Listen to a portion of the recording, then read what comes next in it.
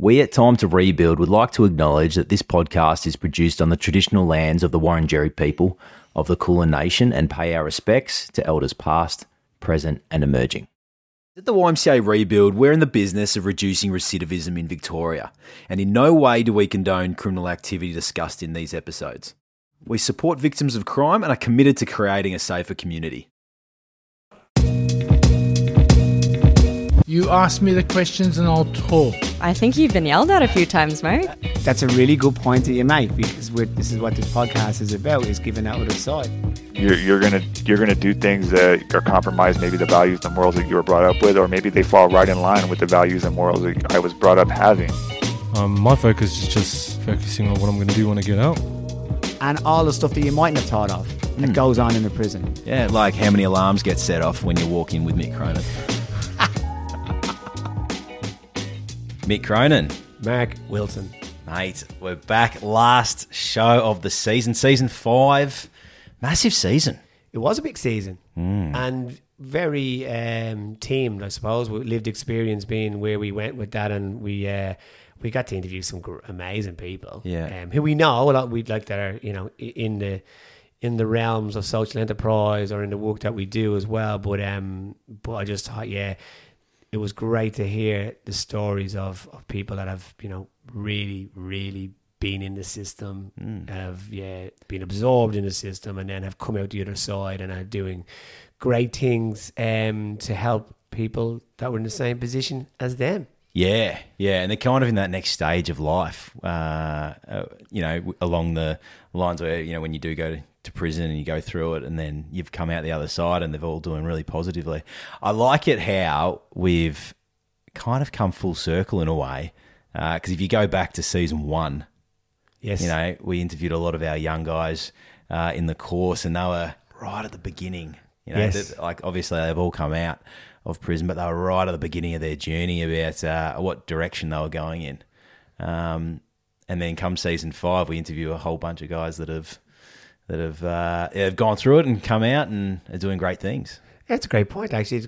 It's a really good reflection, because and I think if you look at season 1, the young people we interviewed, they're with Rebuild and they're doing the work, but they don't really know where they're heading and what they're going, what they really want to do as such. They just know that they want to be part of what Rebuild was at the time, and to have that support. And then you look at it, I guess, they've been through it, like they've had extensive years in custody or extensive years in life living a certain lifestyle, and a lot of them are very lucky to be still with us, and I think that's one of the reflections, which we'll go into it a little bit, but they all had some very real kind of dark times with some real moments where they were able to switch, and I think that's the kind of the overwhelming kind of message and the takeaway, I think, from season 5 as well. But season 1, interesting, these young people hopefully won't be going through the same pathways as the one we interviewed in season 5. That'd be nice, and that's what we're trying to do. So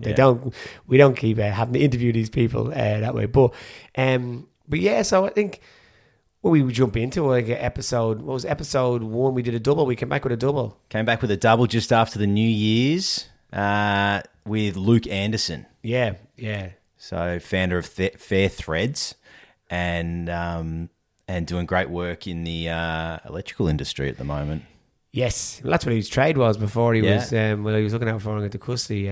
Luke's great interview, really, and really thankful to Luke as well, because he really opened up in that. Like, I've heard him speak before, and he's great, and he's willing to share his story for good, but I think he said he went even a bit more and deeper with us, and that's why it turned into a double, because it was just captivating from start to finish, but also really important for people to hear as well. But what was your kind of take on that? Like, what was your takes from it?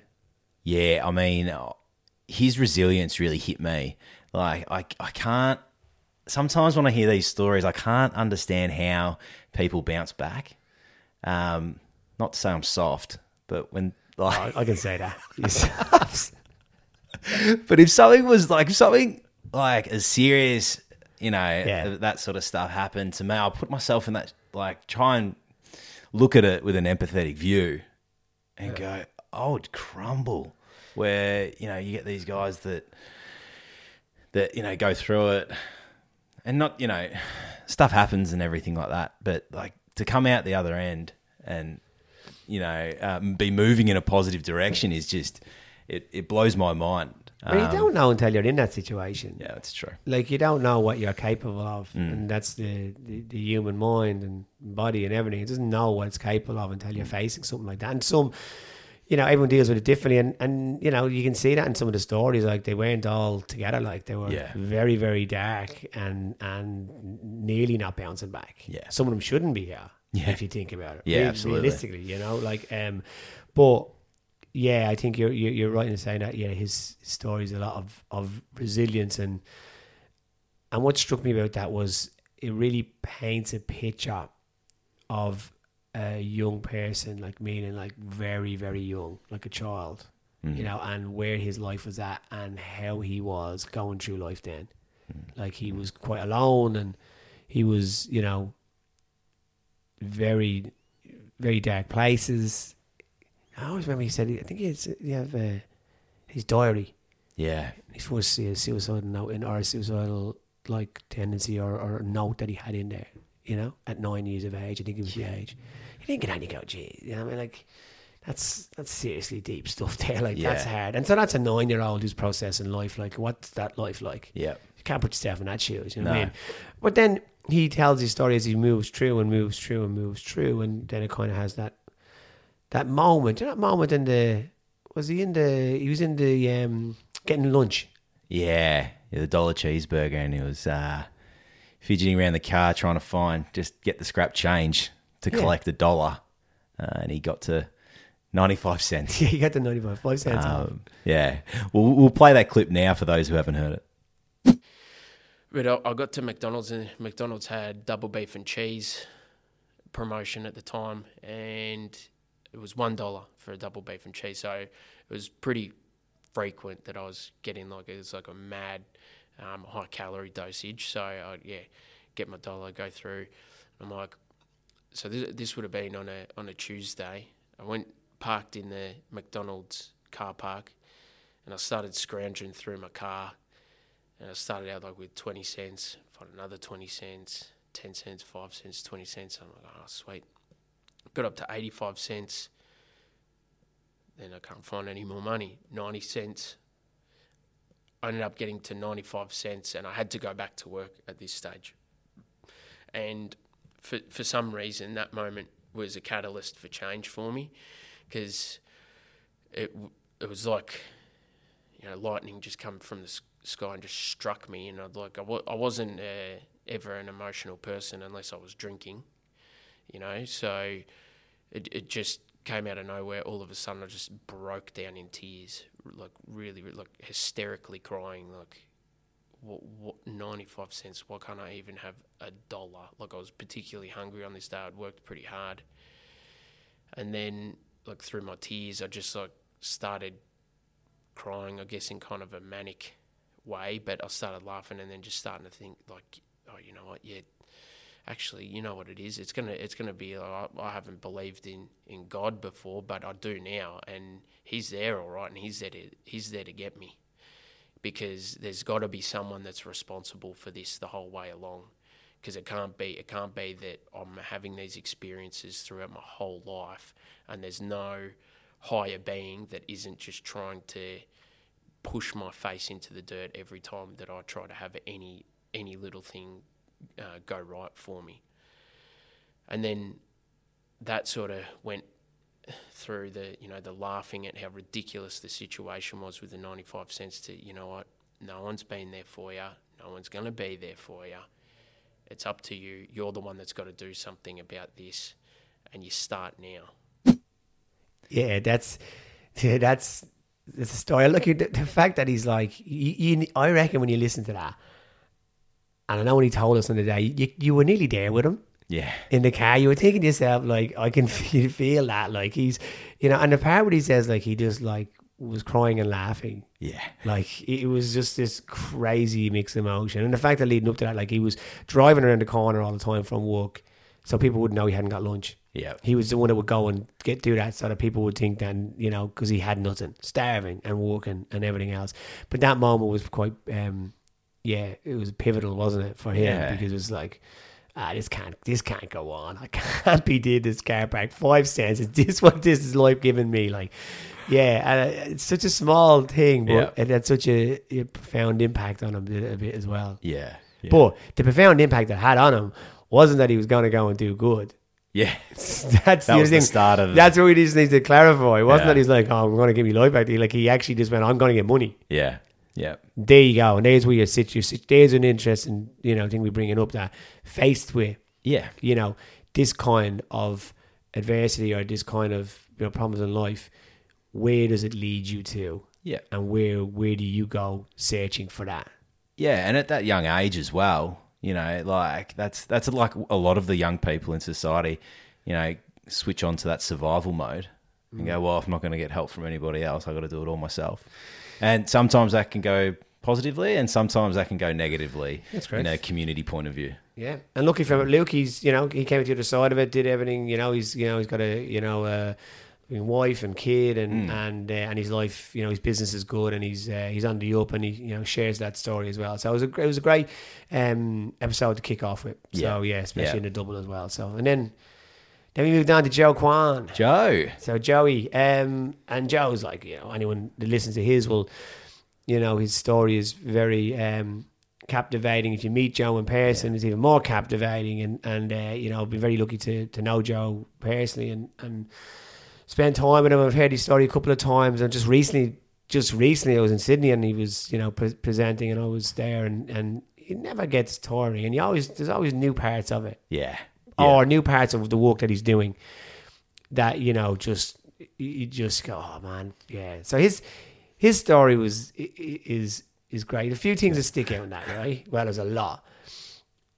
The fact that there's the irony part of the fact that he starts his story, which I've only heard a couple of times, this part of it, where he talks about his mother being an opera singer and stuff like that, and he knew all this, like at an early age, he knew, you know, about opera singing and all that. And there's that moment where he's head down, like glass window, and he's got cops. We wait out of room service, and it's the, you know, it's not the room service he asked for, and he's getting busted, and basically he's on the ground, head down, guns at him, you know, and he's looking out, and the only thing he can see is the opera house. Yeah. Like it's a that great moment part. is just thinking to myself, that's like crazy, isn't it? Like that's your full circle. Over here, it is your full circle of where that goes for him. And it's like, and it wasn't lost on him that moment, No. you know, of just like, you're kidding me. You know what I mean? Like, this is the last thing I'll see of freedom for whatever.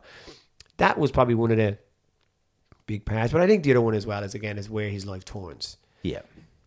So I think he's in prison. He mentions, you know, what even in the episode, but I think, you know, a takeaway for me with Joe is he's surrounded by these seasoned criminals. Icons and such, if you would call them, in prison, that he was like, I'm going to be that, I'm going to do that. And then he had this, like, you know, but hang on a minute, like, they're not going anywhere. And they've spent a lot of time in prison. Yeah. You know, and then there's that moment, which I think if you can play it, we'll play it here. It's, well, I'll let him do the talking. I was doing laps up and down the prison yard, and this new bloke comes into the yard, right? So he had... older Caucasian man. He had this massive bruised eye, you know, because he'd been punched in the face, and you know he was walking around like, you know, the world was over, because the rumor was that he was a billionaire accountant. You know, he come into prison for Australia's largest tax fraud, you know, and pretty much everyone was out to extort this guy, you know, and they said, you know, he's a billionaire accountant. Everyone hears the word billionaire. All I heard was the word accountant. I'm like, oh, you beauty, you know. So I approached him and I gave him a business proposal that he couldn't refuse. So I said to him, look, if I'm gonna allow you to move into my cell under the condition that you teach me accounting every day, and in return, I'll give you the protection of my gang. No one's gonna lay a finger on you while you're with me, you know.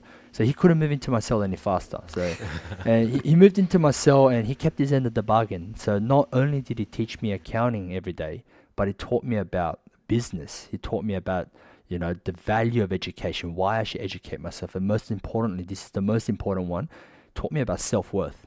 that you can do this, so yeah, so he's the one, it's ironic, I found my first positive mentor in a prison.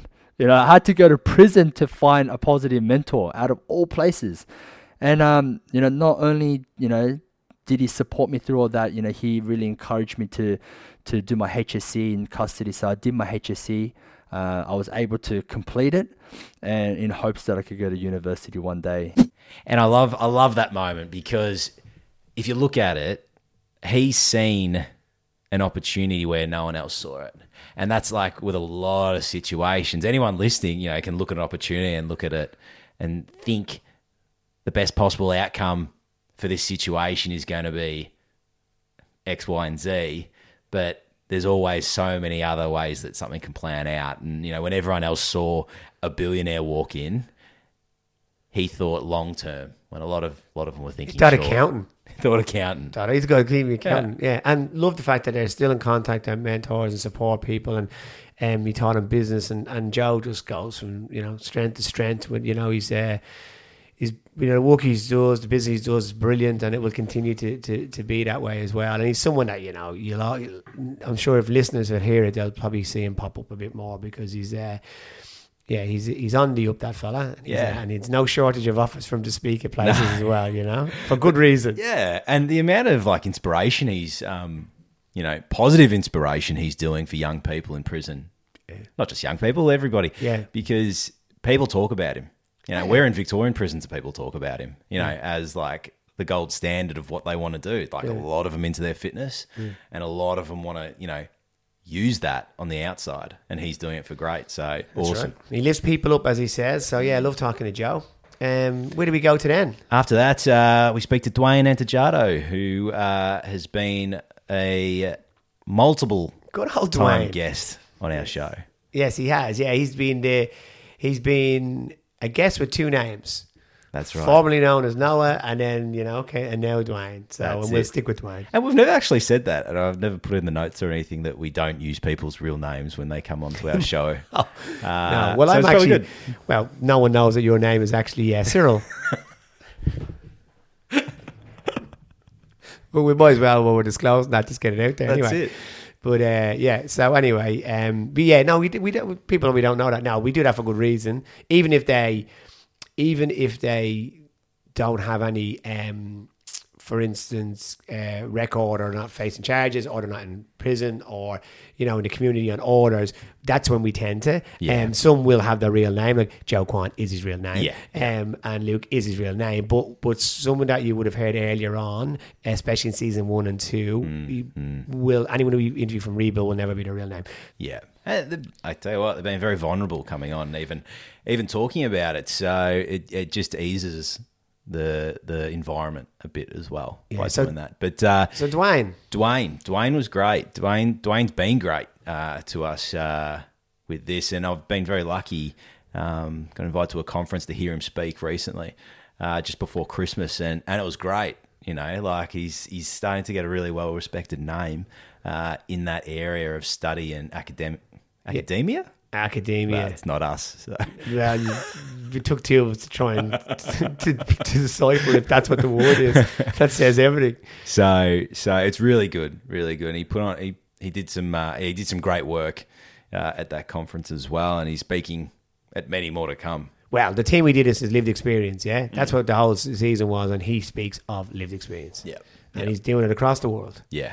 Yeah. And he's kind of bridging a gap as well between people in like the academics field and lived experience. Correct. Because, if I was to look at it, there is a gap there, from the people that study it and the people that have lived it. And I think it's great. We'd need more people doing it. Yeah, absolutely. And he just Dwayne is someone that we'll always be connected to, because you'll always see him around talking and speaking, and he's obviously reaches out as well, and he's obviously keen to work with us on other things as well. So obviously we'll watch that space with him, Yeah. But out of that episode, I think it was really interesting because as he was released, he wasn't prepared to be released, and he got he was just thinking, oh, I'm going to be here for another couple of months, and then all of a sudden he's halfway through dinner. And that's right. Yeah, leaves the lads stranded, chopping the veg. Hungry stomachs that night. Just there till 12 o'clock. Just what's going on here? Do we eat this raw? Where is he? Where's the man that's cooking this? But yeah, all jokes aside, yeah. But it was a good part of it where he does talk about that. And lucky he had the support on the way out. So with through his family and the services, because otherwise that could have for someone that gets released without notice, can be really, really difficult situation. Are you going to listen to that part? Oh, well, let's put it on. When I think about when that recording happened, I actually can't remember because I feel like it was like a decade ago. But I was released just over 12 months now in September 2021. And that was an unexpected release, to be honest, because I went into court and the judge had decided to put me back on bail. And so I actually was released not as a sentenced person, but as a person that was on bail for 6 months, which is a very unusual sort of legal provision in the law. But it was odd because I went into court that day thinking that I was, going to be here for another 3 or 4 months. It's going to take a bit more time to resolve my matter. And the judge went, no, you're going home.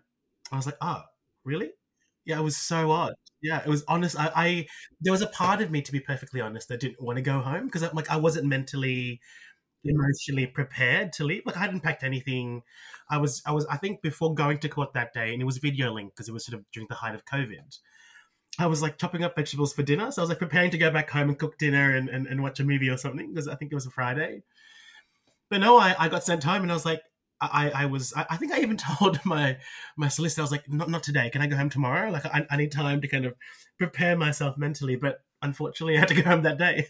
and I think, it was, I think when people enter the prison system, they don't have that sort of mental preparation to go into the prison system.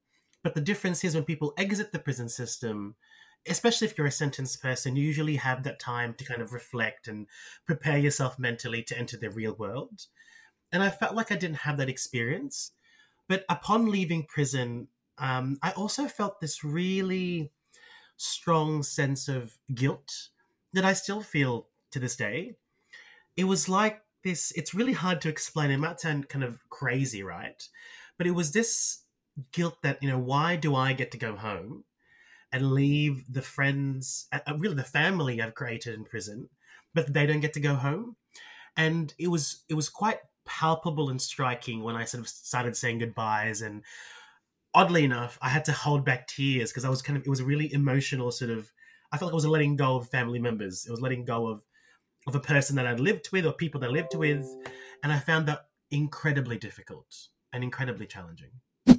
Yeah, so it comes across much better from him than me. So it's good to listen to that part. Didn't want to say. But Next, we read the newspaper. We read the newspaper, Mark. We didn't listen to it, read it. Huh? Well, you read it and then you gave it to me. I don't read newspapers. So, Mark, you read that paper then just let us know what's going on. Give me a summary. Give us a summary. High level, dot point, please. Now, we read the newspaper. But look, we just reflected on what was going on in Victoria at the moment, and Australia for that matter, and with some new things that's happening in the industry. Something different that we tried. Yeah, it was good. It was good. I think some people have always said to us at times, why you do one yourselves, or why wouldn't you do one yourselves? And we kind of go, we have a lot of great guests. We let them be the voice of it, Yeah. But I think that was an opportunity where we said, you know what, let's do something a little bit different. We might do it again. It might be part of what we do. We do a short episode that we do just of that. But I think it was good because we could relate it back to a little bit of what we'd had in earlier episodes. Yeah. You look at deportation and then we looked at, kind of the sentencing and bail acts and that. I think what was good is we could really break that down a little bit for the listener and say, these are the kind of things, if you're on bail and so forth, that, you need to apply, you need to accord to, or a judge will see it as when they're granting down bail. Yeah. Granting bail or not granting bail. And this is what they go through. So I think that was good in that space. So so we tried something new and we might never do it again or we might, depending. We might promote it next time as well. But we didn't promote it. Always promote everything else and then promote yourself, mate. That's it. That's right, isn't That's it? it. That's the problem. And then that leads us to last week's episode, which was Simon Fennick, general manager from Fruit to Work, but also lived experience. Yeah, Simon's great. Another person you hear around, known for a while, and seen him around at talks at conferences and everything else. And but you know, he does talk at conference and all that. But I've always been in another part of a conference, or I've heard a snippet of him. I've only heard he's only speaking for a few minutes, but his story, kind of avoided a little bit until we were going to interview him in a sense, because I knew good parts of it. Heard a lot of it like in different areas, and then when he brought it all together for us, it was like, it was pretty compelling. Yeah, very dark as well, like very like, but like in a way where he brings you on that journey of where his life was and how it got there, and he just you could listen to Simon like all day talk about stuff, like he's just got that real good connection to. Of interest, but also I'd say that lived experience. You just go, wow, you just get your mind thinking of being in that moment. Yeah. And then moments are quite graphic sometimes and can be challenging. And, anyone listening to this is not listening to them episodes, you just need to be careful when you're listening on it, because there's mentions of suicide and so forth as well. There's a person who probably should never be here. Yeah. Like, truth be told, shouldn't be here. Yeah. Like, but is. Yeah. And he's, damn well making the most of it as well. Oh. Do you know about that, Mark, though? If you listen and go back to the start, we don't listen to this piece now, but if you go back to the start, like, his life started well. Like, he was going good. Yeah. It was an accident. Yep. In the workplace.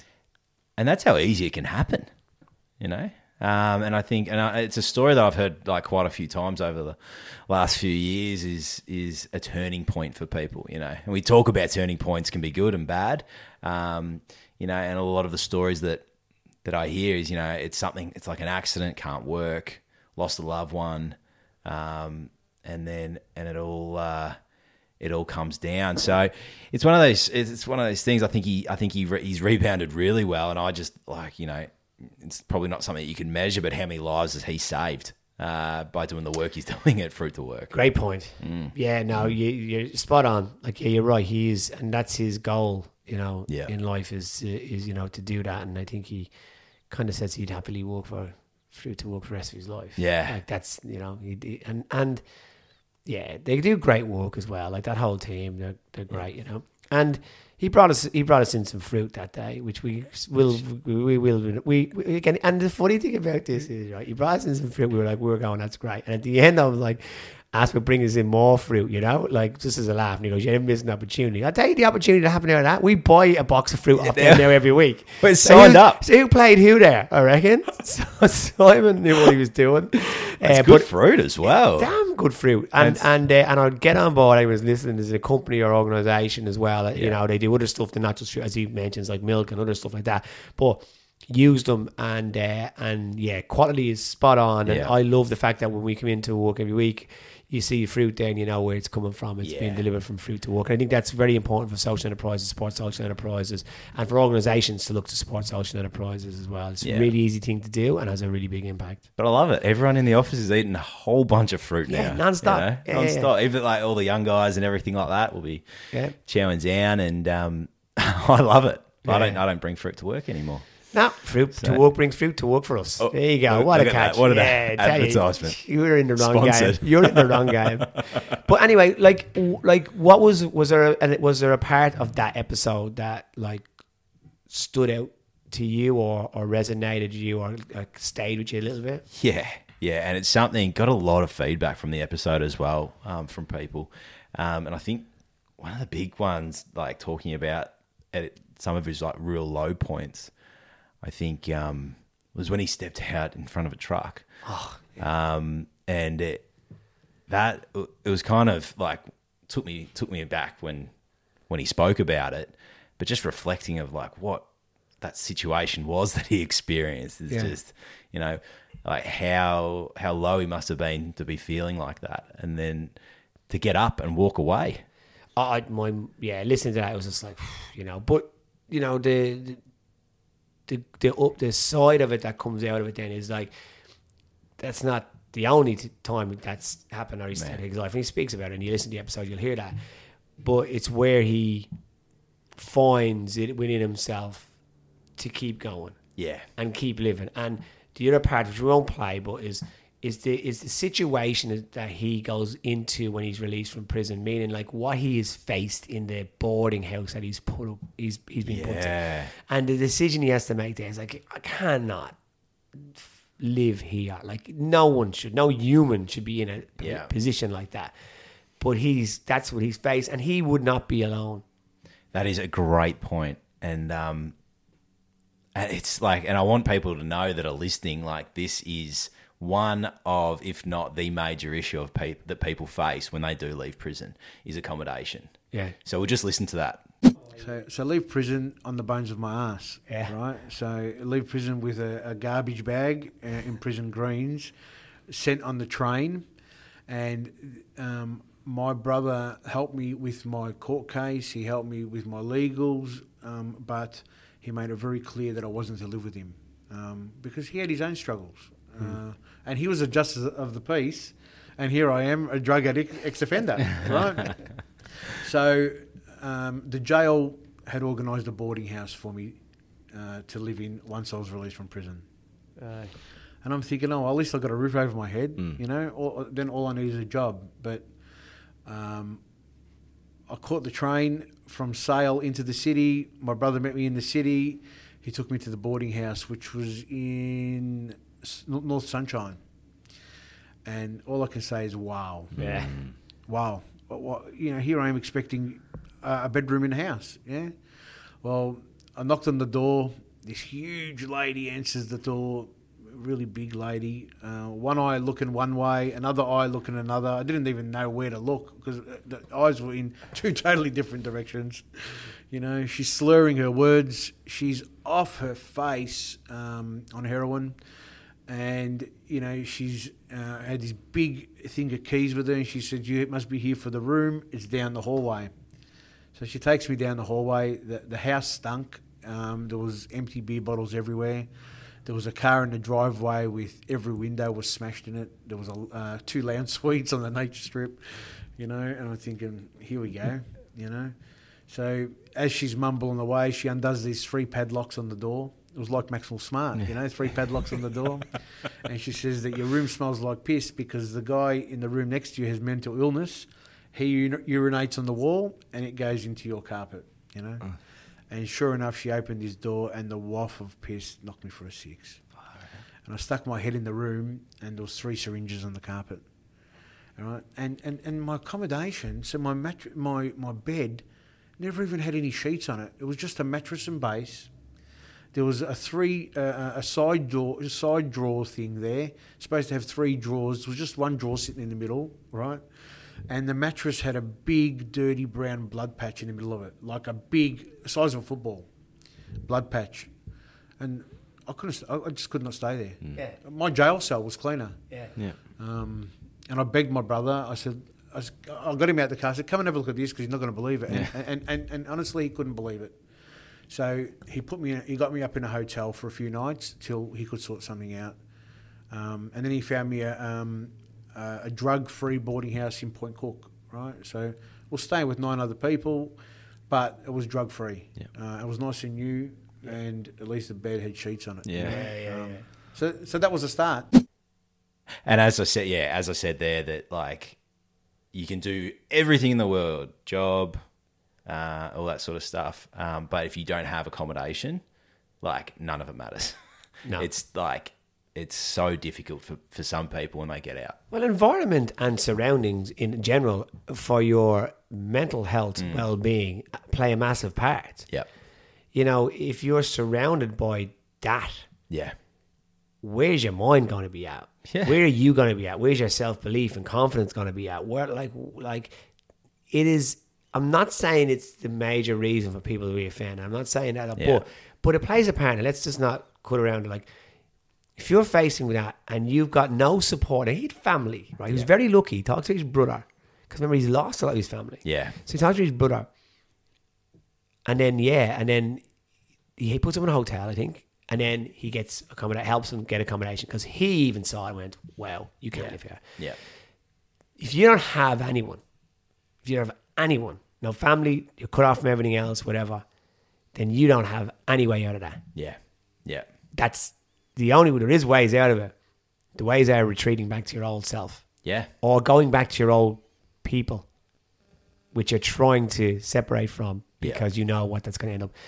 So that in itself is an issue that, you know, needs to be addressed. I don't know the answer for that, and it's not going to be solved here, but like, you know, that's just something that he, you know, mentions, and I just, stuck with us. And as that clip said, like, you can imagine what he was looking at. He paints the picture graphically for you. You know? Yeah. And it's just so relevant to today. You know, the fact of the matter is we don't have enough housing in Victoria. And that's not just for people coming out of prison. No. That's just in general. Absolutely not. Yeah, right. Rise of living costs, you know, like through the roof. So you're already on the back foot as soon as you get out. And just for the average punter as well, just to survive at the moment, it's like cost of living is going through the roof. So it's something that needs to be addressed. And, you know, we're not going to solve it in this 30-minute episode, but it's definitely something to keep an eye out with changes in government and hold people accountable for what they've promised. And solutions.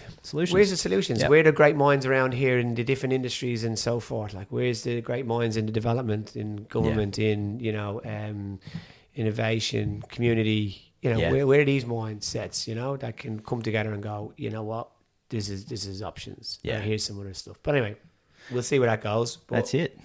So that's the end of season 5. So what are we thinking for season 6? I think we should go back to our roots in a way. We've got a couple of young people on at the moment. They're doing really well, and they've got great stories to tell. Yeah, it'd be good to get back there. We didn't go this whole season. Probably the 4th season we didn't speak to anyone. We generally always have 1 to 2. So I think we could do that. Maybe we can explore a little bit, get a little bit of an angle from the prison side. Yep. I know we're looking at the GM and stuff of Ravenhall. So that would be good just to get to talk there. It's really good insights on that. Yep. And I always say it though, but you know, maybe we do maybe something overseas somewhere or whatever, you know. Yep. Or maybe we'll do something a little bit different. We might have something that we can do a little bit different. We have events and stuff coming up. We might tap into that as well. So I think what we're saying is we're going to go back a little bit to a few stories from the young people that we're actually working with, and to demonstrate the impact there and what their lives are like as well. And then we have a little bit of a mixed bag on where we go with that one as well, which is the beauty of what we do. We can kind of move it around and see what's the angle and what's the kind of conversation we want to start. Yeah. And we've got a lot of events coming up this year, so we can get our listeners in for support with those. Yep. So there'll be opportunities for everyone to get involved. And if this is something that you enjoy, something you can help out, that's great. Are you going to be hosting the badminton event, your annual badminton I am, yep. And event? Badminton and pickleball. And pickleball, is it? Yeah. It's taking the world by storm at the moment. I always would have said you were a bit of a pickleball person. You always struck me as someone. Like, that game was made for you, I think. Like, I think that's what the game was made for. Yeah, Mr. Pickle. Cyril Pickle. Cyril Pickle. Cyril Pickle. Well, I look forward to that. I look forward to the event, and we look forward to coming back in season 6. Stay tuned. In the meantime, hope you enjoy all the shorts and stuff that, you know, we put on, and until then, see you later. If anything in today's episode has raised any issues for you or someone you know, head over to our website for a full list of services that may help at ymcarebuild.org.au under the podcast tab. This podcast was produced by Mick Cronin and Mark Wilson. Editing done by Mark Wilson.